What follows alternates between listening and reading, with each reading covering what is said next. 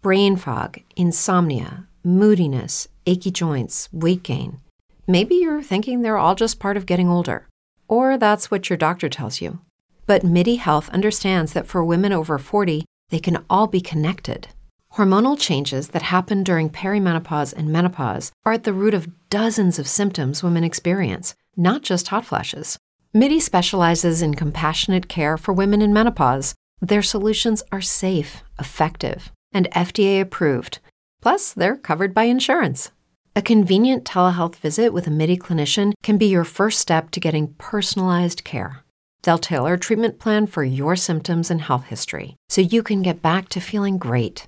91% of MIDI patients get relief from symptoms within just 2 months. When your body changes, your care should too. Book your virtual visit today at joinmidi.com. That's joinmidi.com. Lucky Land Casino, asking people, what's the weirdest place you've gotten lucky? Lucky? In line at the deli, I guess? Aha, in my dentist's office. More than once, actually. Do I have to say? Yes, you do. In the car before my kids' PTA meeting. Really? Yes. Excuse me, what's the weirdest place you've gotten lucky? I never win and tell. Well, there you have it. You can get lucky anywhere, playing at LuckyLandSlots.com. Play for free right now. Are you feeling lucky? No purchase necessary. Void where prohibited by law. 18 plus. Terms and conditions apply. See website for details.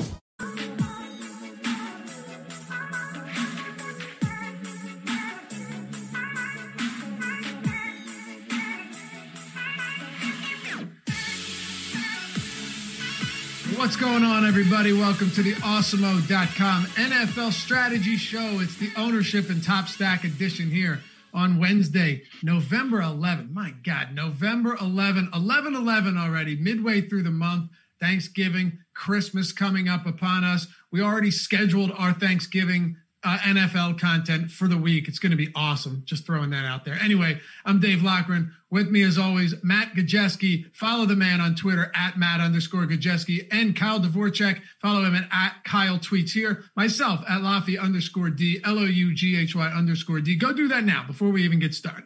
We're happy to have you guys with us. Matt, it's November 11th already, man. How does time go so quickly that we're in week 10 of the NFL season? And you know what? So far, despite some bumps in the road, we're still playing football. Man, I feel like this every single year. Week 10 rolls around and then suddenly you're like, well, we're halfway. Then we have playoffs and then the NFL's behind us already. It's like the quickest calendar cycle in the world for me, at least. But I'm happy, excited we have more games. We haven't really had too many hiccups, so that's been solid. No real cancellations like college football. Yeah, I know. And Kyle, last week we had, a full slate of games. And for many of us, it did not go according to plan. I get run into the ground on a number of levels. Monday Night Football, though, brought me back from the dead. And who would have thought that the Jets and Patriots game would have been as good as it was? We do showdown strategy shows every Monday and Thursday. And Kyle's on the showdown live before lock, I think 2 of the 3 nights out of the week. But the highest owned players, listen to this, Kyle, get your response here. From week 9, Dalvin Cook was 30.9% on DraftKings. He had 42.2 DraftKings points. Fantastic. But then look at the next highest owned players. Julio Jones, 30%. Tyler Lockett, 29%, 8 fantasy points. Chase Edmonds, 28.5%, 11 fantasy points. Justin Jackson, 27%, 0 fantasy points. It goes on. David Johnson, 21.7%, 1.6 fantasy points. Of course, he had the concussion, Justin Jackson with the injury, but still. Stephon Diggs, 21%, 24 fantasy points. James Conner, 20%, 4 fantasy points. Not a week for chalk if your name wasn't Dalvin Cook. Yeah, that's the worst part is like you could have faded. If you faded all the chalk, you would have, starting from the bottom of that list, looked up and been like, you're printing money. But the chalkiest of the chalk, Dalvin Cook, just smashed. And exactly. He was one of the plays that I was least excited to play, not because I don't think he is awesome. Like, I think he's one of the best runners and adds probably more as a pass catcher, like quite obviously more as a pass catcher than like a Derrick Henry. So like, I don't think he's a bad play by any means. It's just that, anytime you get a guy who a third of the field is going to play, you have to weigh, what is your opportunity cost? What do you gain by not playing them? Apparently he didn't gain much because he absolutely destroyed you. So yeah, I think this is important to know that even as like the collective DFS mind is quite good at picking out good plays, with like Dalvin Cook being the obvious example. There's so much randomness, whether it be injuries to Justin Jackson and David Johnson, or whether it be Chase Edmonds getting a ton of work. So I think like over 20 carries and get some work in the passing game. Just didn't score the touchdowns, didn't get the bonuses, and didn't get there. There's so much randomness, and I think that's important to remember, that if we see Dalvin Cook higher priced and, more expensive on coming slates, yes, of course, he has, I guess, 40-point upside plus 50-point upside even. But the other examples of chalk should tell us what we need to know about finding ways to get off the chalk. For sure. And the wide receiver position tells us a lot, too. There is one wide receiver, Matt, that we'll surely be spending a lot of time on today, in Devontae Adams, who is really the closest thing to a running back as you can get when it comes to guaranteed volume. But just talking about quickly to wrap up week 9 here, since we are an ownership and a top stack show, this one specifically. The worst part for me was I wasn't heavy on all of this chalk, but it happened. But a lot of times when you got guys, when you have 7 or 8 players up north of 20%, almost all of your lineups are going to have at least one of these guys, right? And it just turned out that all of my best lineups had David Johnson, and many of them had Chase Edmonds as well. So it was really hard to escape that, especially if you're someone that plays not 150 lineups in just a few. Yeah, you're going to have this on a week-to-week basis. It's not especially if you're just running like 10, 20, 30 lineups even. A lot of times you'll have pieces that hit and you'll have pieces that bust. And if you don't come up with that right combination, you just don't end up with the winning score that week. And it happens to all of us. The same thing happened to me. Like if you didn't have Dalvin Cook, you basically weren't live to win tournaments. And as we're looking at ownership, I think one of the most important things to consider is just, you can eat some chalk. If you play a Drew Lock, Jerry Jeudy stack, it's okay to play Dalvin Cook, but you need to think about your lineup as a whole as you're building it. David, thank you for the super chat. He says for the Akron pick. So Matt, I guess that goes to you. My man, you got to get in these Tuesday night action streets. Me and Ben are all about it. The comment goes to you, not the $10. I'm just kidding. So is it you're Matt Gajewski, but many people pronounce it Matt Gajewski. So is that David Zaleski or is that David Zalewski? I have no idea. Do you have the chat pulled up? I do have the chat pulled up. All right. Well, I mean, make the executive decision here. It's spelled almost identical to yours. I would say the W is silent. That is 2 letters off from yours. Yeah, I'm guessing the W is silent like it is in mine. Okay. I'm going to go with Zaleski too. What about you, Kyle? I went to high school with Zaleski. What'd you say the name was? It is spelled like Matt's, except it's Z-A-L instead of G-A-W. Is there a first name? Yes, David. No, I didn't go to high school with this guy. But it was Zaleski in high school. So I thought you were trying to figure out like nationality over here. No, I just wanted to know if I literally knew this person. I went to high school with We nailed it. Silent W. I went to high school with this guy. So right. No, I didn't. Well, but thanks for the super chat, David Zaleski. What do you guys say we jump into some ownership here? I guess we do it. Let's do it. By the way, before we do, if you guys haven't subscribed to the channel, helps us greatly. It's the easiest way to help support us. And it's also good for you, right? Now, you're not just doing something for us. Our videos will show up more on the suggested feed and the browse feature. And we can continue to do free content, continue to improve it too. The more subscribers we get, the more eyes on the shows, the more free content we can do. And more importantly, the more we can improve the streams and the production and the quality of everything. All of that stuff. So it goes a long way. Hit that subscribe if you haven't done so yet. And of course, hit that thumbs up. Let's try and boost these numbers today. We appreciate you guys. All right. Kyle, I'll kick it off with you. So we just looked at week 9. There were a lot of high-owned players that just did not come through. But like you said, the highest-owned player came through in a huge way. This week, and it's very early still, many things can change. A ton of moving parts when it comes to ownership changing throughout the week leading up until Sunday. Mike Davis is projected for 45% on DraftKings. And, well, he decided to price him at minimum salary. McCaffrey's not expected to practice today with that ailing shoulder. I think Davis is probably going to even come in higher than that. We have to start here. It is that spot looms larger than any other spot on this slate, assuming McCaffrey sits.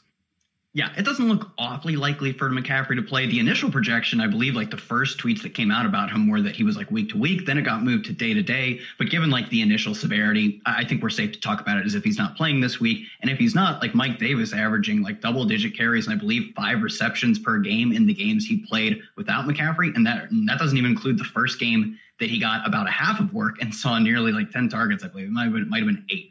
So he's filling in that McCaffrey role mostly. I don't think his like projection should be quite as high as McCaffrey because one, like McCaffrey is probably better than your average running back. That doesn't mean much because running backs are so dependent on their system, but I think it's fair to say he's probably better than your average running back. And Mike Davis's targets were a little more fluky than McCaffrey's were last year. So he's not obviously as good of a play, but at 4,000, he's kind of the lock button in cash. And I think really we're going to talk about it all week. What do you do with him in tournaments? I'm inclined to probably play a lot of Mike Davis and try to get different elsewhere because at 4,000, like what does he really need to do to bust your opponent's lineups? It needs to be like 7 or 6 points because even if he only gets 8 points, that's still 2x and a 2x at 4,000 that opens you up to like imagine if last week Mike Davis, Derrick Henry went off. Derrick Henry did the Christian McCaffrey thing and Dalvin Cook went in. Using Mike Davis as a salary saver, even if he scores you 7 points, got you to the other 2 expensive running backs. And Mike Davis can do that to you this week. If Alvin Kamara and Aaron Jones go off, one of the only ways to get them will be by playing Mike Davis. So he opens you up to the other great plays. So I think for me, Mike Davis, probably guy I think I just have to eat the chalk on. If we end up getting him like over 50, 60% owned, then maybe I think the calculus changes. But usually when I look at fading the chalk, I think about ways they can bust. A really bad bust from Mike Davis probably still looks like 6, 7, 8 points. It looks kind of like the Chase Edmonds game from last week. So for me, that says that really fading Mike Davis might not be the best way to go. I think it's about getting unique. So I think even in lineups where you're not playing Teddy Bridgewater, which I will be doing this week, you could even play I think you can run it back with the Tampa Bay receivers to get correlation and find like more positive Mike Davis outcomes. You can also still use him as a secondary stack and play him with one of his like teammate pass catching options and just say that Carolina has an overall good game, but Mike Davis rushes one and DJ Moore, for instance, catches one. They can still have correlation. So I think for me, playing Mike Davis comes down to how do you increase your correlation on Mike Davis's outcomes? One of those ways, playing Tampa Bay. Another way, playing the Carolina guys. I think Teddy Bridgewater even could throw a touchdown to Mike Davis. He was averaging about a third of a touchdown per game in his starts, just through the air alone. So I think if you're playing Mike Davis, which I'm inclined to do at this point because of his like stone cold zero price, the minimum now 4K, I think it's about increasing correlation. Okay. I think, Matt, I agree with Kyle on most fronts. I will say, though, if he finishes with like 6, 7, 8 fantasy points, you're fucked when it comes to the top of tournaments. I still don't think in today's age of football, especially with how low scoring tight ends have been. And again, a lot of this is anecdotal. I haven't dug into how many guys have won tournaments with like a 7 or 8 from running backs this year, but I have to imagine it's low. But at the same time, he's minimum salary, and I'm not necessarily sure how you get away from that. I think you have to really consider the size of your field in tournaments. Anything small, I think you're just locking him and playing him, like Kyle said. As we get to larger field tournaments, we've seen plenty of running backs bust at this price over the years. Last year, I remember there was a big Malcolm Brown week where he was the mid and he ended up busting, and he was fine. I mean, if you played him in cash, everybody had him, so he didn't necessarily hurt you. Small field, same reason, didn't hurt you. But in large field, you were absolutely dead. So I think there is some merit to consider fading him. I think what to see who shakes out is some of the best options in the range. One reason I think you could potentially look to fading him is it'll lead you to a different roster construction. But again, I'm not trying to go against Kyle's point. I think this is saved for only the largest of fields. Yeah, and that's a good distinction there. If you're talking like single entry and 3-max, you probably could take – I mean, some of these 3-max and single entry contests are huge, to be fair. Like some of them are really big. There was a $50 single entry the other day where, like 200,000 to first. So there are distinctions there. It is about field size. You're right. I think that's a big mistake people make too. They think because it's single entry, they think that, okay, I can eat chalk because it's single entry. And I don't think that's the case at all. I think it's entirely dependent on field size. Like single entry has nothing to do with it. Exactly. If you're playing, but we're on the same page. Look at the $12 single entry. And I love playing those contests each week. Like I still appreciate the fact that, there's one entry and you're putting in the best thing you can think of. But you're right. You're not putting, there was a time back like 2014 where in these single entry contests, you'd put a cash lineup into it. Not even kidding. You put your cash lineup with one distinction, one different, one different spot. Nowadays, you still have to be different. You're absolutely right. Matt, what are your thoughts if you take a look at some of the other guys at running back? We dove into Mike Davis quite a bit, and I don't think we need to go much further. He's going to be very popular, and for good reason if he starts. We know the volume should be there. Aaron Jones is another one, though. We did the first look show yesterday. We do the strategy show every day of the week, by the way, guys. It's 11 Eastern. And then these guys do on Thursday a really good FanDuel strategy show in the afternoon. Is it 2 o'clock Eastern? Yep. 2 o'clock? Yeah, so check that out as well. But Aaron Jones, so I jumped off the page at me yesterday, and I know he's going to be popular, but it's just another spot, Matt, that I have a very tough time getting away from. Even if Lazard comes back, feels like a smash spot for Aaron Jones. But you tell me, are you willing to get away from this? You want to come in around the field, or you want to come in overweight? What are you thinking here against the Jags? Yeah, Jones stood out to me too. I mean, they're near touchdown favorites. I know that line has actually swung in Jacksonville's favor a little bit. It opened at 14 and believe it's sitting at 12.5 right now. Either way, they're huge favorites, which game script bodes well for Aaron Jones. He didn't really show any ill effects of his injury in last week's game. It was a fairly difficult matchup against San Francisco, but he still handled 20 touches in that game. Very active as a pass catcher, even if game script does get flipped for Aaron Jones. And then I think he's just flat out mispriced, given the Jacksonville defense, given the game script he's projected to face. And now you add in the fact that we can get Mike Davis in here, and Aaron Jones projects to be one of the highest owned backs on the slate. I think it's, again, if you want to get away from him, it's more of that game theory question. Right. And Kyle. Hello, it is Ryan, and I was on a flight the other day playing one of my favorite social spin slot games on ChumbaCasino.com. I looked over at the person sitting next to me, and you know what they were doing? They were also playing Chumba Casino. Coincidence? I think not. Everybody's loving having fun with it. Chumba Casino is home to hundreds of casino-style games that you can play for free anytime, anywhere, even at 30,000 feet. So sign up now at ChumbaCasino.com to claim your free welcome bonus. That's ChumbaCasino.com and live the Chumba life. No purchase necessary. VGW. Void where prohibited by law. See terms and conditions. 18+. At running back, you don't have Dalvin Cook on this slate. You're likely not going to have Alvin Kamara, right? I don't think he's expected to play. So, Christian McCaffrey. I'm sorry. I was reading Alvin Kamara. I was the same thing. I was like, oh my God, what is going on? I'm not prepared. You're not expected to have Christian McCaffrey, which leaves you with Alvin Kamara at 8,200 using DraftKings price. And then it drops to Aaron Jones. We haven't seen this in a while at 7,100. So there's one player in the 8Ks. There's one in the 7K range. And then everything else is 6,900 or lower. Yeah, it's really weird. I think it could, especially because we're seeing the chalk on those two guys. If it weren't that case where people weren't willing to pay up for Alvin Kamara, I don't know why you wouldn't be, but if that were the case, then maybe you would see a lot of different ways to build rosters.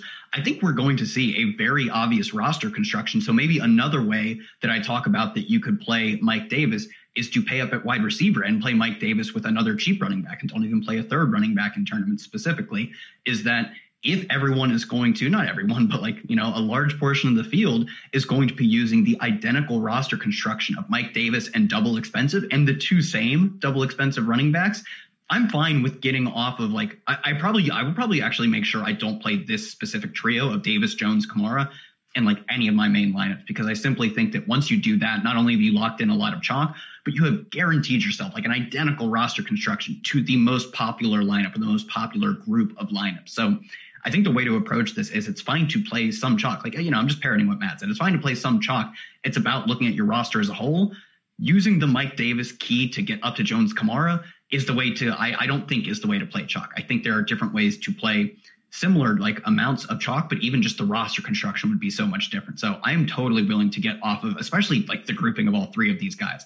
I think Aaron Jones, I think Aaron Jones may be my fade out of these guys because he, I would say, has probably the best chance of another player on his team absolutely going off outside of Kamara, Michael Thomas, obviously. And that's about it for me. I know we saw a bunch of guys score touchdowns that we had hardly ever heard of in the last time we saw them play. But I do think Kamara's market share numbers would probably be a bit higher than Jones, and he's going to be slightly lower owned. So if there's one guy I'm probably moving off of, it would be Jones, just because I could see an Allen Lazard or Marquez Valdez-Scantling catching one or two long passes, going for touchdowns and killing the Jones lineups outside of Michael Thomas, I don't think the Saints really have that type of player. Okay. Yeah. The tough thing there is that if it's an Aaron Jones game, it's a 4-touchdown Aaron Jones game. You know what I mean? It is. That's the tough part. And it's a catch-22 because it's the Dalvin Cook corollary. What's that? It's the Dalvin Cook thing where if it's a Dalvin Cook week, oh baby, is it a Dalvin Cook exactly, week? Yeah. And we've seen Aaron Jones just get so much work at the goal line, but you're right. There are other ways to make that happen. Matt, Kyle's talking about, not maybe wanting to have all three of those guys in the same lineup, which I do think makes quite a bit of sense.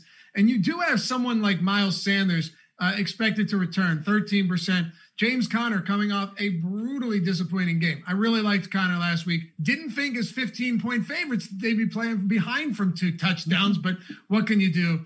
We'll take the L on that one. He's at 12% at home against Cincinnati. I'm just throwing a couple of other alternatives out there in that 6K all the way down to the 6,300 range. How do you approach something like this now that we have ownership in front of us? I love this range, particularly on a slate like this. And maybe it's not the fact that, you pivot away from Mike Davis. Maybe it's like what Kyle said. You take a couple of cheap backs and you have Mike Davis in your lineup, and it leads you to a naturally different roster construction. Anytime we see a guy like Chase Edmonds, and now this is assuming Kenyon Drake sits again, completely bust on his volume, like just absolutely ridiculous volume, 25 carries, 3 targets, and he had a horrible game. I'm going right back to this guy every single time. Yeah, I'm 100% okay with that. And it's something that volume is king, Kyle. And sometimes, look, some volume is better than other volume. There's no denying that, right? Offensive line, just overall ability as a team. Like, look at Ezekiel Elliott. Even with volume right now, when he gets it, if he gets it, he's struggling to manufacture anything. But Chase Edmonds is at least on a good team. Now, could he be vultured by Kyler Murray at the goal line or just as a rusher? Sure. Murray's been rushing like last year's Lamar Jackson almost. But talk to me about this 6K range here, because I think there are a bunch of guys that we wouldn't necessarily classify as low-owned pivots, but they could certainly be pivots off of a couple of the guys up top who are garnering 25+% ownership for week 10. Yeah, not all volume is created equal. David Montgomery enters the chat. Yep. That would be him and Zeke now. Him and Zeke now kind of are the guys who just get so much work, and you just have to look at it and be like, I don't care. I just can't do it. So I think Chase Edmonds is probably the best one. Like Matt called it out, volume is king, and this is good volume. Like this, outside of the Kyler Murray stealing potential, is a great game, the game that we should be targeting, and it could give you some leverage off the Kyler Murray lineups. So I think Chase Edmonds is probably the best in this group. Assuming Joe Mixon comes back, I'm fine playing 3-down workhorse Joe Mixon, into the shredder that is the Pittsburgh defense. I don't think any defense is completely unbeatable. Dallas, of all teams, Dallas showed us that no defense is unbeatable. It was freaking the Dallas Cowboys with their 4th-string quarterback. Actually looked okay against Pittsburgh. So although the Pittsburgh defense, undoubtedly one of the best in the league, I think on an individual sample, it is so difficult to predict what that actually means. So assuming Joe Mixon is back, 6,100 for a guy who gets as much, if not more work than an Aaron Jones, than James Robinson. He's right up there with those guys, but he's going to be cheaper and lower owned. I think every time Joe Mixon comes in cheap and low owned, you just keep playing him, because sort of like when Dalvin Cook was coming back from injury or Aaron Jones is coming back from injury, these guys just get overlooked despite having incredible volume. And I get it. The matchup is difficult. I simply don't care. I don't care either. I really don't. Any other low-owned guys here, Matt, that we think are in play? I'll just throw a couple at you guys, and then feel free to run with your own. Now, once you get this low, there's going to be volatility. Understand that. These are not locks by any stretch. But I do think the Tampa Bay game, or the Tampa Bay Bucks, are going to go highly under-owned because there's just a lot of mouths to feed on that team. If you're willing to, throw a dart, someone's going to score. I anticipate Tom Brady, and yes, I'm going a bit narrative here. I never do it. Forgive me. I think Tom Brady comes back against Carolina and blows their doors off. That was an embarrassing game for one of the all-time greats. And fortunately, I don't need a narrative to know that Carolina's run defense is simply dreadful. So Ronald Jones is cheap, 1% ownership. I could see this being a spot where he gets the ball early. We usually see that. Ronald Jones gets it early, and depending on what he does, we'll see how much work he gets over Leonard Fournette. Ronald Jones is very cheap. very low on. I think there's an ownership discount there for sure. And then J.D. McKissick, as ugly as this seems, I tweeted yesterday that he's been targeted on 35% of Alex Smith's pass attempts when he's been under center this season, opposed from other than Kyle Allen. And he ran a season high in routes last week. He played a season high 83% of snaps. He hadn't played 60 or even more percent of snaps prior to that. He's $4,900. He's getting less than 1% ownership. Look, he's running a lot of slot routes. He's 49. Are there some concerns there? Yes, but in a PPR format, I think McKissick could give you pretty good numbers. If he gets to the end zone and you get like a 6 for 70 or 7 for 70 and a touchdown, you're feeling really great about that price point. What about you, Matt? Any low-owned guys here that are cheaper down or really just low-owned that you like? Yeah, I don't think it's a week where I want to get too crazy with ownership, but one guy who's coming in below 5% is Kareem Hunt, who routinely disappoints. I never thought Kareem Hunt would need Nick Chubb to actually be an efficient DFS play, but it sure seems that way at this point. But Kareem Hunt this week, he finds himself against Houston. They're allowing the most yards per attempt in the NFL. That game is quietly totaled above 50 points. So again, sets up pretty well for Kareem Hunt, but people seem to be a little bit sick of him. What about you, Kyle? So in the same game, I saw just now that David Johnson is not expected to practice today. We'll need to clear concussion protocol if he doesn't. Like, I thought Duke Johnson, I guess like he got priced up to 5K, which is not like the Mike Davis 4K minimum. But Duke Johnson at 5K is going to be a 3-down back. It seems like. I know teams are so incredibly reticent to use him in that role, despite the fact that like in college, he profiled as a guy who could be like he was a short, thick 3-down back in college. So I think Duke Johnson at 5K is going to get almost the entirety of both the receptions out of the backfield and the carries, which that's what he did as soon as David Johnson went down. Right now we have him under 5% owned. I would have thought, and I still would bet the over on 3%, which is even lower than what we have him. But if this comes even anywhere close to 5%, he is going to be, we talked about it, this is a sneaky game. His team can put up points and he's going to be the primary and maybe even secondary runner for this team. So I think Duke Johnson at 5K is simply just people not reading the room correctly on his role.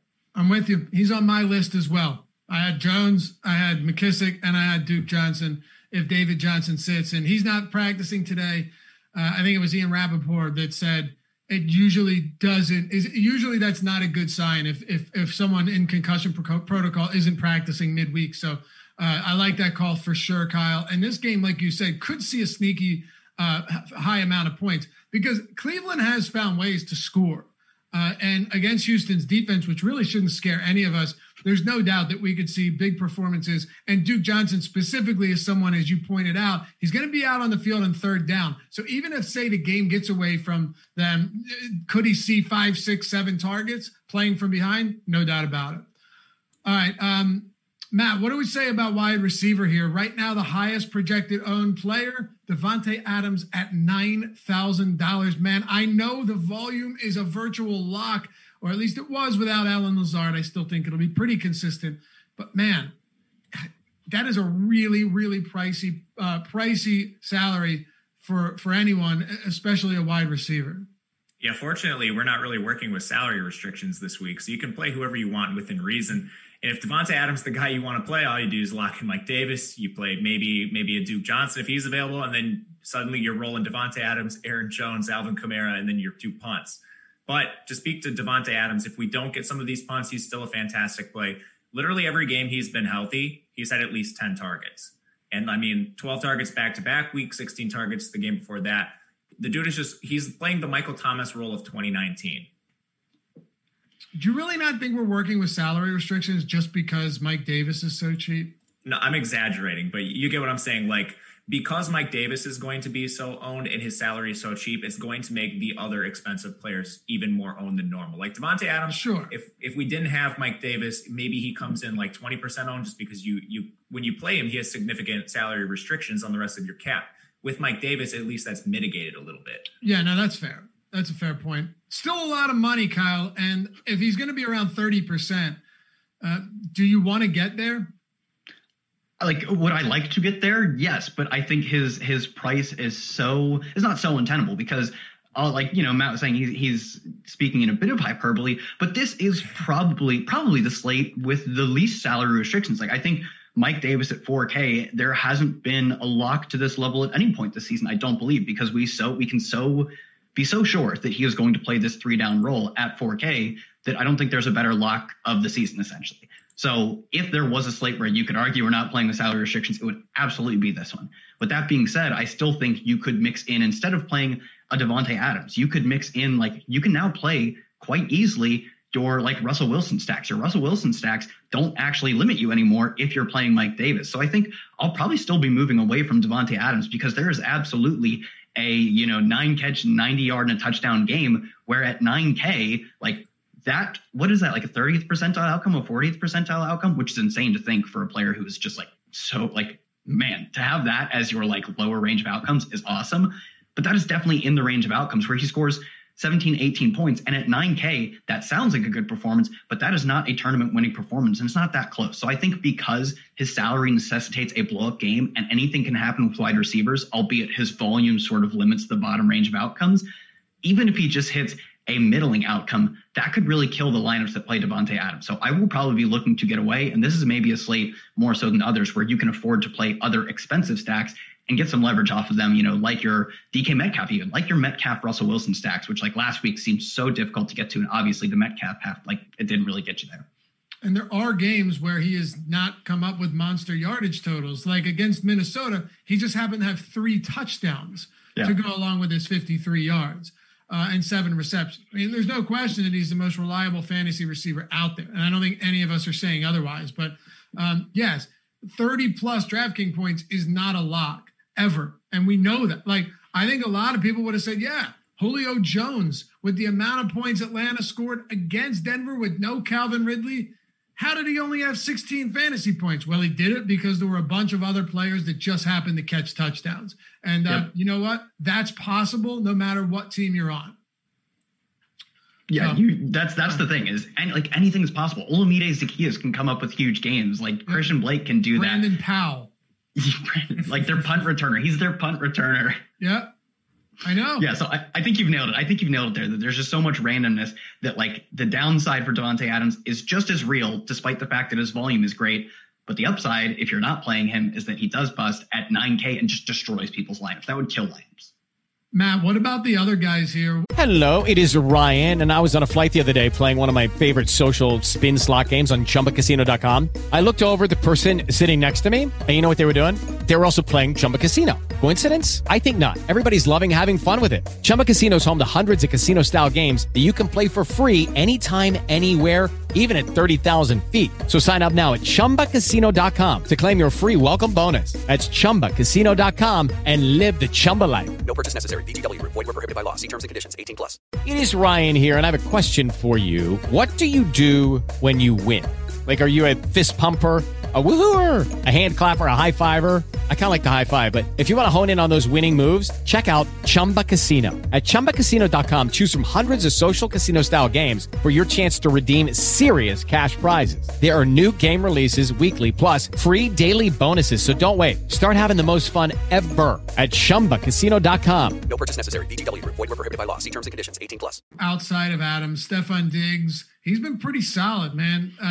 The connection between him and Josh Allen is certainly taken off this season.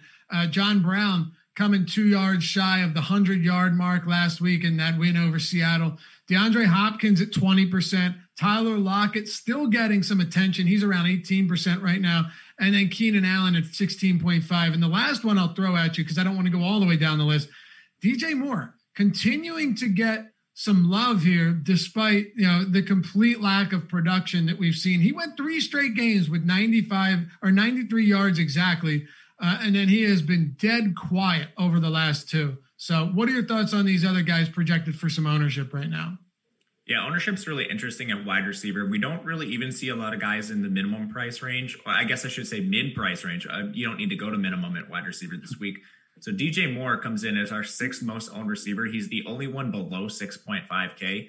I think we are still seeing love for DJ Moore. It's because DraftKings and Fanduel are DraftKings specifically is doing a decent job pricing him. As Robbie Anderson continues to move ahead, their prices continue to diverge, and it's a good offense. So people want to get pieces of it. DJ Moore is just the cheaper option there. We know he has upside, so I'm okay going with him. As far as ownership goes, when we have DJ Moore more owned than Robbie Anderson, I'll typically just pivot down to Anderson. It's similar to the Lockett-Metcalf situation, which seems to have separated itself a little bit more. And that's pretty direct of a parallel there. You see Lockett coming in with more ownership than Metcalf. When these situations are flipped, even though the prices are starting to diverge, I'll usually just take the lower owned player. Okay.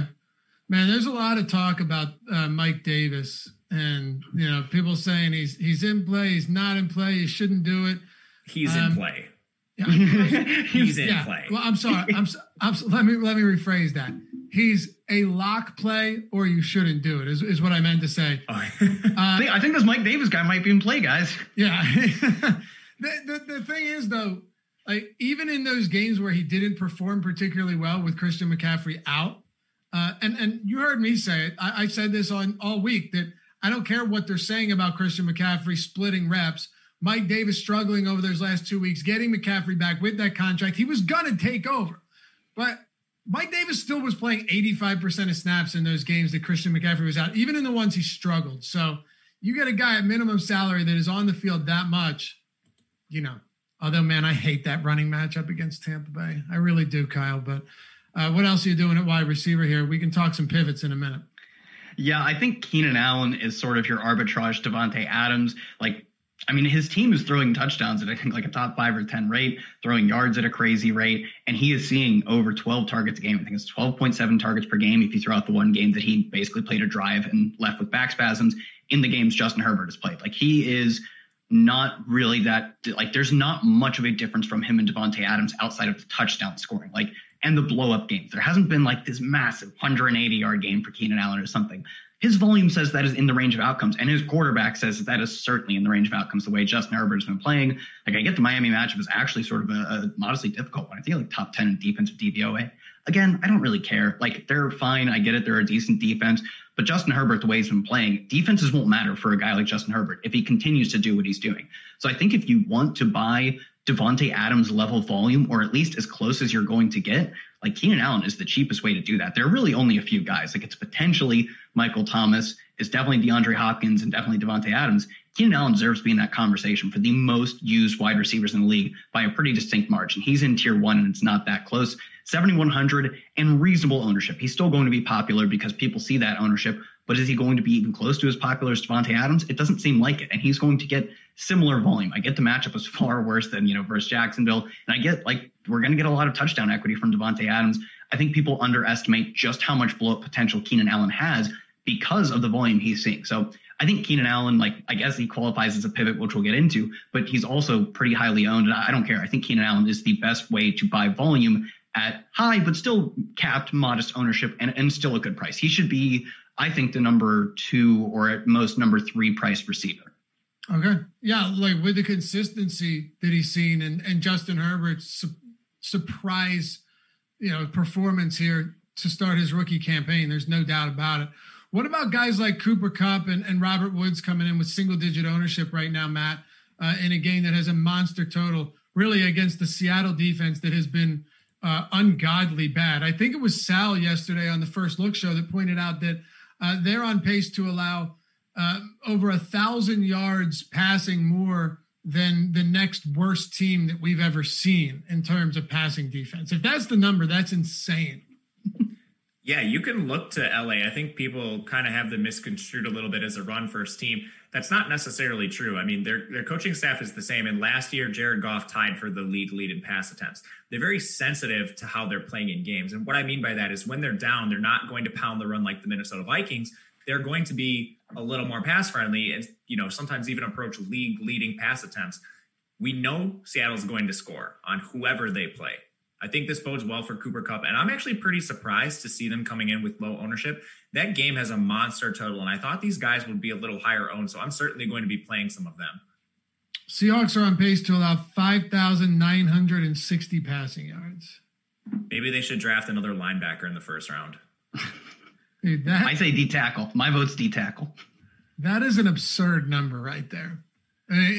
Kyle, 415 to Buffalo, 322 to San Francisco, 360 to Arizona, 249 to Minnesota, 315 to Miami, 472 to Dallas, 397 to New England, The only game that Cam Newton has had solid passing performance, and 450 to Atlanta. That's what we've seen this season from their secondary, from their pass defense. Well, actually, unfortunately, right? Do they have a first round pick this coming year? Did they? Oh, they traded it. You're right. So they can't even waste it. They have eliminated themselves from wasting it. This is just the matchup of all matchups. And yeah, I'm super surprised. I'm super surprised that Cooper Kupp and Robert Woods aren't getting the trickle down effects of playing in what I think could easily be the best game of the slate. So I think whether you are running Jared Goff, double stacks of Robert Woods and Cooper Kupp, who seem to be negatively correlated, but I also think that one of them could massively outproduce their seasonal average and the other one, like, even just modestly underproduce. And that correlation still gets you there because you got an okay and an amazing performance and then another good one from Goff, that you're okay eating a little bit of potential negative correlation between those two, especially because this tight end room doesn't do me any good, honestly, with this Rams team. So I think just either double stacking them with Goff or even using either one of them as a run back in Russell Wilson stacks, which, like, Wilson not coming in, like I would have said he's the most popular quarterback of the slate, just looking at these Vegas totals, not coming in as that. So I think this is easy. Like, you just play guys against Seattle, and if they're going to be low owned, why are you not jamming them in? Like, I guess Cooper Kupp, kind of expensive at 6,900. Sure, you do forego some other awesome plays, like a guy I love, 200 more for Keenan Allen. But I think when you get guys who are modest to low owned versus Seattle, and then Russell Wilson as the stacking option isn't going to be the chalk of all chalks, like, this is it's not rocket science, guys. It's really not. Christian McCaffrey officially out. Damn. Oh, cool. I mean, not good. Sorry. I'm so sorry for the McCaffrey family. Not good, but Mike Davis week. Cool. Did you just apologize to the McCaffrey family? Yeah, there's a lot of them. 17 of them. Max and some other ones. They're all in college football, man. One of them is quarterback for Nebraska. What's that? Isn't one of them was a supposed XFL player? I think it was Max, who was an XFL player, but he never took the field, like didn't play or something. Shit, one is the quarterback of Nebraska. Better hope Max doesn't see this, Kyle. No, I'm so sorry. When I said cool, that was completely. You were happy off that he the was rails. hurt. Yeah, you were happy. No, please, Max, please don't. It's Max specifically. I'm scared of it. I don't know why. It's because he has an X in his last name or in his first name. It's scary. All right. So, Matt, do you have any pivots at wide receiver that we like here? There's so many options. Obviously you guys all know that, but we try and give you at least a preliminary look to get you into the week, knowing what's going to be likely very popular, barring any unforeseen injuries or COVID, reserve list, you name it. As of now, this is what we're seeing. Anybody else at wide receiver that stands out to you that might be on their own? Yeah, I think I'm going to double down on your Tom Brady love by giving some to Chris Godwin, who comes. Yeah, I like that too. Egregiously cheap compared to what he's done in the past. And I mean, one game back from injury, it wasn't the best game. Obviously, Tampa Bay kind of just imploded. But Chris Godwin played. I think we can throw that game out the window. I really do. It was completely uncharacteristic of anything we've seen all season. Go ahead. I agree with you 100%. And what we can hang our hats on is that Chris Godwin, he's out there 94% of snaps. He still ties for a team lead 6 targets. And sure, 6 targets isn't great, but like you said, we're not expecting Tampa Bay to play like that every single week. And it's a very cheap price we have for Godwin. I was just happy to see him retain his full-time role, even with Antonio Brown's insertion into the offense. 80% reception rate. It was like 85% coming into to last week where everyone struggled.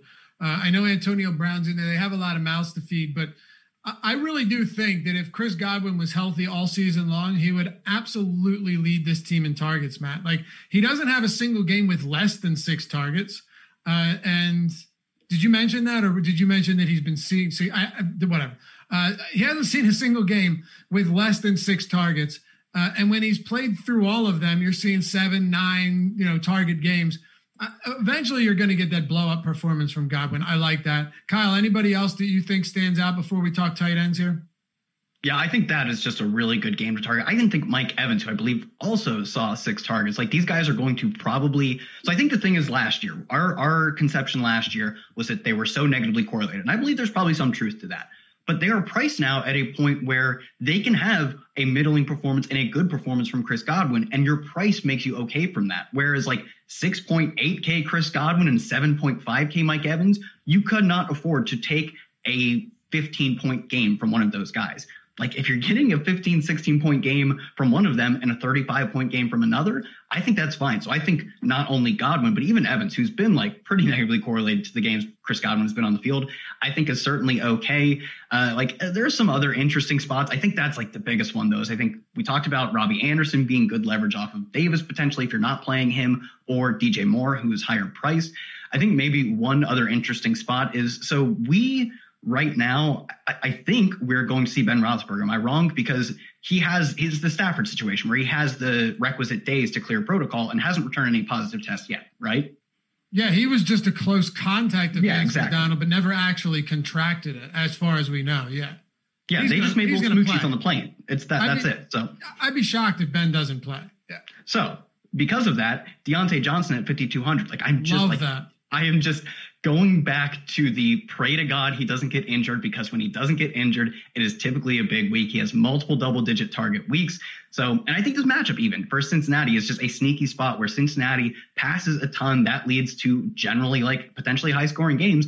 And Pittsburgh, although like we saw maybe not the best performance from them most recently, has been a fine passing offense in their own right. I think they're just not getting the requisite ownership, especially on Deontay Johnson specifically, who I think he should be the highest priced receiver on this team by a significant margin. Chase Claypool is really good, in fact, but is 600 more and coming in with nearly the same ownership. I think Deontay Johnson just continues to be, you play him, you hope he's healthy, and when he's healthy, you probably get a lot of targets. And I like that proposition. That's good enough for me. I love it. Deontay Johnson, like you said, several double-digit target games, and man, he can produce with them. Ben Roethlisberger, when healthy, has looked his way early and often. I know Juju had a solid game last time out, but they literally abandoned the run for 2.5 straight quarters. Here's the last thing I'd say on Pittsburgh. They're coming back to Heinz Field after, and I'm going to say this, an embarrassing win. That was an embarrassing win. Yes. I think Mike Tomlin, if you asked him honestly, he would tell you that was an embarrassing win. And ultimately, they're going to score points against Cincinnati. I know these games can be hard fought, divisional games. Even we've seen that dating back years. Even when Andy Dalton was with them, and they just weren't a good team at all. I'm not saying they are now, but they have some offensive firepower. Matt, maybe I'm crazy here, but I actually think this is one of those games that could see a sneaky amount of points with the way that Joe Burrow has found ways to produce. But ultimately, Deontay Johnson's price point and ownership, James Conner's ownership coming off of that big bust week. We haven't seen a huge game yet, but there's 20-plus touch potential. Maybe this game shouldn't be flying under the radar as much as it is. And I think Kyle pointed out the biggest factor here. It's Deontay Johnson. We've seen the Bengals stay competitive against a number of difficult defenses. Yeah. They've played the Browns twice. They scored 30 points at least in both of those games. They played the Colts, who have one of the better defenses in the league. They scored 27 points. It's really just that bad game against Baltimore where they only put up 3 where they couldn't produce. So Joe Burrow has been able to move the ball almost regardless of opponent. And they're playing super fast. That leads to a lot of opportunities for all of the offensive skill players. They're one of the fastest teams in the NFL. They pass a ton. Obviously, that PPR value is valuable across positions as well. So I do think Cincinnati can keep it up, and it is a sneaky shootout spot. It's a great point. 33 points against Jacksonville, too. 23 against Philly. Yeah, it's a good point. They're scoring points for sure. All right, let's talk tight ends. Before we do, you guys know what's coming up. It's the Masters, and we've got an incredible amount of content. Just a bouillabaisse. Look that one up, of content across the site, not just for PGA, but for everything else. And we've got an amazing promo code that you can check out. It is Augusta, AUGUSTA, AUGUSTA. Oh, man, it's a struggle this morning. That'll get you half off everything on the site, not just PGA. It's the Awesome Plus Platinum Weekly, so it'll get you NFL, PGA, MMA, UFC, you name it, all of that for half off if you use the promo code Augusta at checkout. Look, if you don't want to do that, if you want to go something even more in your budget, you can, for $3.95 a week, you can get all of the you get the NFL Express package, which is all the showdown content, the Express Top Stack Tool, the Express Lineup Builder, the rankings, and a lot more. That's for $4 a week. But I'm telling you, if you're going to take advantage of anything, if you missed out on the pumpkin promo, use Augusta. as the way to get in the door and do it cheap. It expires on the 13th of November. That's Friday. You got a couple days to make it happen, but do it now, man. There's nothing to lose here. Use the promo code Augusta. Get everything on the site for half off. That includes Alex Baker, number one ranked player in the world, his ownership, his player projections, his top stack tool, everything. Oh, and last thing I'll say here before we move on, we have an all new tool over at Awesemo, and it is right in time for the Masters. This tool is called the PGA Pros tool, the PGA Pro tool. Check it out. You're looking at, I think it's ownership and exposure and everything. There's some of our guys like Alex and Ben and some of our top guys, Jason Roslin, what they're doing. That's free today. So is the NFL DFS Big Board. Go to awesemo.com/join. You want to check out the free content in the process, do that as well. But remember, use that promo code Augusta. You got till the 13th. And I would do it today, though, because you got the Masters coming up. Why not take advantage of that content? All right. Kyle, tight ends. There's not a lot here. I don't think we need to spend a lot of time here. So I'll just ask you quickly about the chalk that we're seeing, being Darren Waller again. And maybe you could throw Austin Hooper in there. He's getting around 14%. And then maybe a pivot that you have, because it's pretty spread out here. Yeah, I get the Darren Waller thing. Like, he is the only tight end you can feel good about paying up for. He hasn't had explosive games in recent weeks, but the Denver defense is hampered right now. At least last week they were out without both their top corners. Not sure if they're getting them back. And we don't have Travis Kelce on this slate. We don't have George Kittle for probably the rest of the season. So I get why the Darren Waller chalk is there. I think it's fine. I think it's another spot where it's okay to eat the chalk because he offers you so much more than the entire field at tight end, essentially. It's more about finding correlations. You got to get kind of ugly and find someone to play on Denver, because I don't want to just do what the field is doing. I'd rather profit more from the correlation with the Jerry Jeudy or whomever. So that's fine. I get it. Austin Hooper, catch me dead for him playing Austin Hooper. I ain't playing no Austin Hooper for a run-first Browns team who is at home, who could easily beat Houston. We saw Houston come close with Jacksonville or whatever.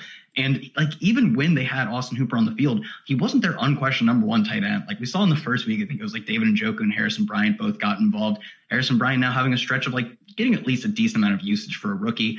I think he's not going to be the 1-8, or he's not going to be the one tight end. He'll probably be a 1A tight end on a team that doesn't even want to throw the football. And when they do, they're not always that efficient.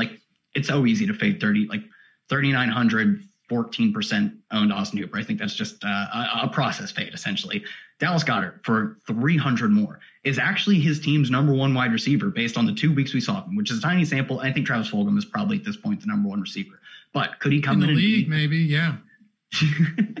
I love that. I'm telling you, I love that guy so much. He's good, dude. It's so cool because he is a multi-time practice squad player or whatever, comes out of nowhere and just straight balling. And it's not it doesn't seem to be a fluke. Dallas Goedert probably comes back to be the number 2 receiver on this team because, frankly, without Fulgham, they had an injured Jalen Reagor, a old and dusty Deshaun Jackson, an old and dusty Zach Ertz. So it made sense that Dallas Goedert stepped up and led the team in targets, catches, receptions. I believe he was tied in receiving touchdowns through 2 weeks. So I think he comes back to probably more of a number 2 role. But how many tight ends other than Darren Waller on this slate are going to be the number 1 receiver on this team? Most of them won't even be the number 2. He's only 4,200. I think at his ownership, which is just inside the top 5, I believe it's number 5 right now, you could get a potentially number 1 or more likely number 2 receiver on a team that has actually looked pretty good passing as of recently. I know to start the season, they kind of looked ugly, but Carson Wentz is looking fine now. You've got a good passing team, a high volume tight end at modest ownership. He's so I would play him 10 times out of 10 over Austin Hooper. Never even crossed my mind. Not even a question. And, factor in that the first 2 weeks of the season, Dallas Goedert was the top target for Carson Wentz. Yep. That is before the emergence of the GOAT, Travis Fulgham, of course. But at the same time, I think you're right in saying that there's no doubt Dallas Goedert could come into this game and be. What do you expect? More touchdown equity for Goedert or Hooper, and more targets for Goedert or Hooper? I think both of them go to Goedert. I'm with you. I'll throw Evan Ingram into the mix, Matt, and then toss this over to you. Let you finish the position out. Evan Ingram's been targeted 9, 10, and 10 times over his last 3 games. I'll keep it very simple here. Daniel Jones has been a better passer recently. Evan Ingram has the athleticism to get downfield and make some big plays, right? He has several receptions north of 20 yards and finally got into the end zone. That wasn't a rushing score this season. At 4,500, his 3% ownership against the Eagles also stands out to me. So Kyle goes tight end for the Eagles. I'll go on the opposite side in the same game. Evan Ingram at a pretty comparable price point. What do you have? I can't stop playing Hunter Henry. Every I know, single week. It's so tough. I play Hunter Henry and he throws a touchdown to Gabe Neighbors or Donald Parham or Tyron Johnson. Hunter Green. Oh my God. Joe Reed got a little handoff inside the 5 the one game. Oh man. And it's like Hunter Henry is seeing fantastic volume for a tight end. He has an 18.5% target share. He's seen 7 targets at least in 6 out of 8 games. And then he only has one game below 4 targets. So the volume for Hunter Henry is fantastic. He's just scored only 1 of 4 touchdowns to the tight end position. And 1 touchdown on this Chargers team, which is just living in the red zone. It's tough to see, man. But I think what this bodes well for, people are starting to get sick of him and not realize, the volume is still there. They continue to play him. His price continues to fall. And now we're actually seeing the ownership fall with it. So I'm going to go back. And I think it's a nice leverage spot. It's interesting. You look at his first 4 games, right, Matt? Look at his long reception, 33, 22, 16, 29. His last 4 games, 8, 11, 13, 11. I have no explanation other than it might not mean anything. Yeah. Variance, baby. It's all variance. It certainly could be. I try to figure out ways to explain things away. Mike Williams. What's that? Yeah, that's actually a reasonable answer. He was hurt during that span where you were talking about the long receptions. Yeah, I don't know the answer to it, but it's definitely a pretty rapid shift in what we've seen. Who knows? Maybe it is variance. I'd like to see if he's being targeted downfield, though, and I don't know. I haven't looked into that. All right, guys, let's wrap it up here with our top stacks. We have the top stack tool. I told you about that at Awesemo. If you guys want to follow along, if you're already premium subs. And if you ever have questions, hop into our premium Slack chat.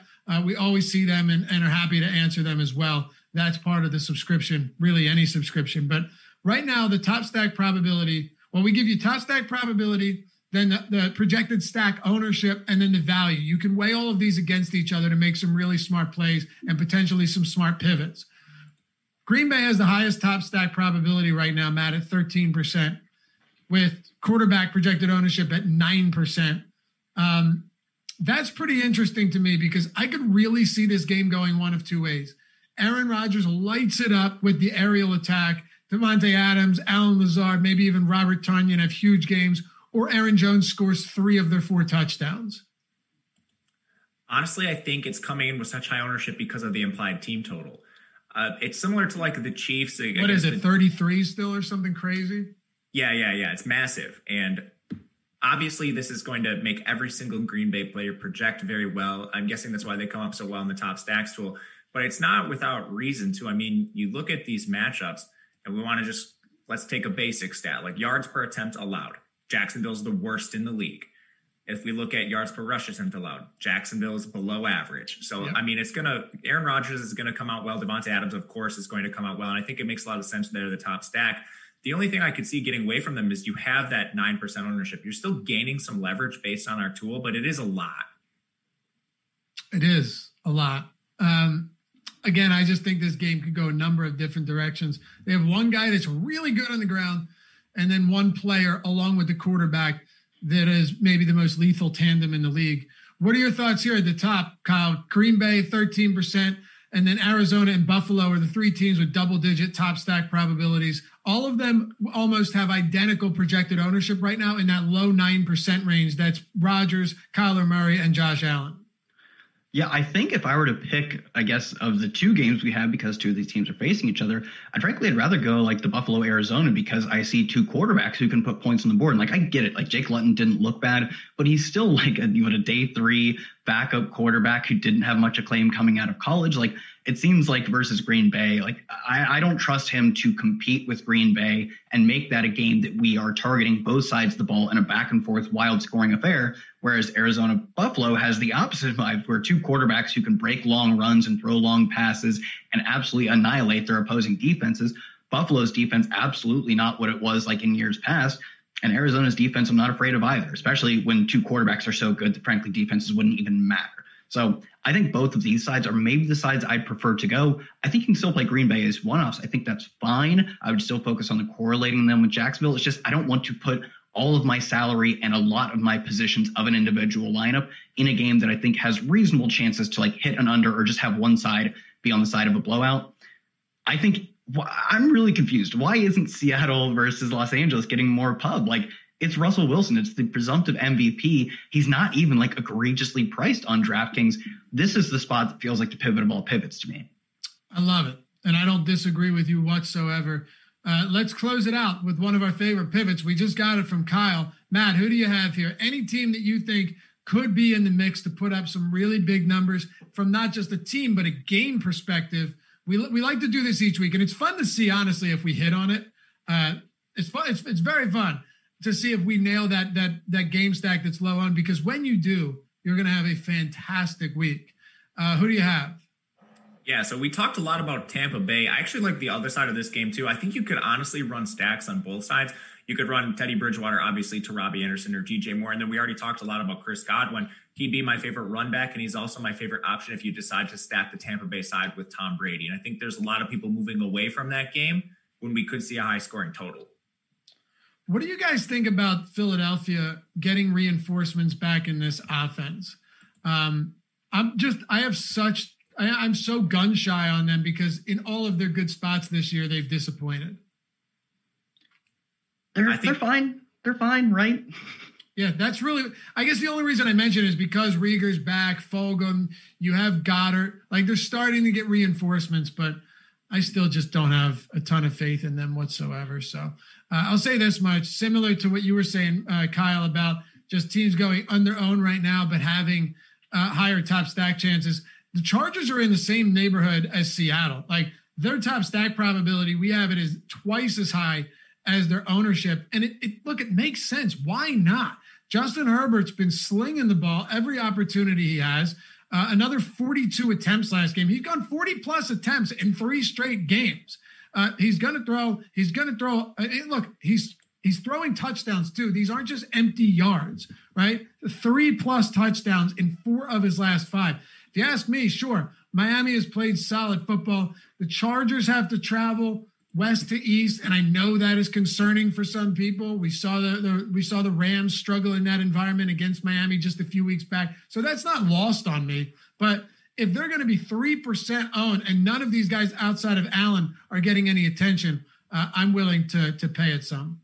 Last thing before we head out, guys, we are doing a monster giveaway. If you haven't signed up for this, it's the easiest. Like, seriously, just go and do it right now. At Awesemo_com on Twitter. We're giving away $1,000 value Awesemo Plus Platinum Yearly Pass. All you have to do is follow the directions on the pinned tweet at Awesemo_com. Pick who you think wins the Masters. So you'll have a little additional sweat there going on outside of DFS, outside of your bets. Pull in $1,000 yearly Awesemo Plus Platinum Pass, all sports included. Guess it right, random winner picked. So it's a lot of fun. Plus, you could win $1,000 package, which is pretty incredible itself. Follow Kyle while you're over there at Kyle Tweets here. Matt at Matt_Gajeski. Myself at Laffy_D and Awesemo at Awesemo_com. And remember, you can check out all the shows on any platform where podcasts are available if you don't want to do it on YouTube. But hopefully, if you want to stick around, see us here tomorrow. Myself and Matt Savoca breaking it down game by game, and these guys with a FanDuel breakdown tomorrow afternoon. We'll see you back here on the Awesemo Strategy Show.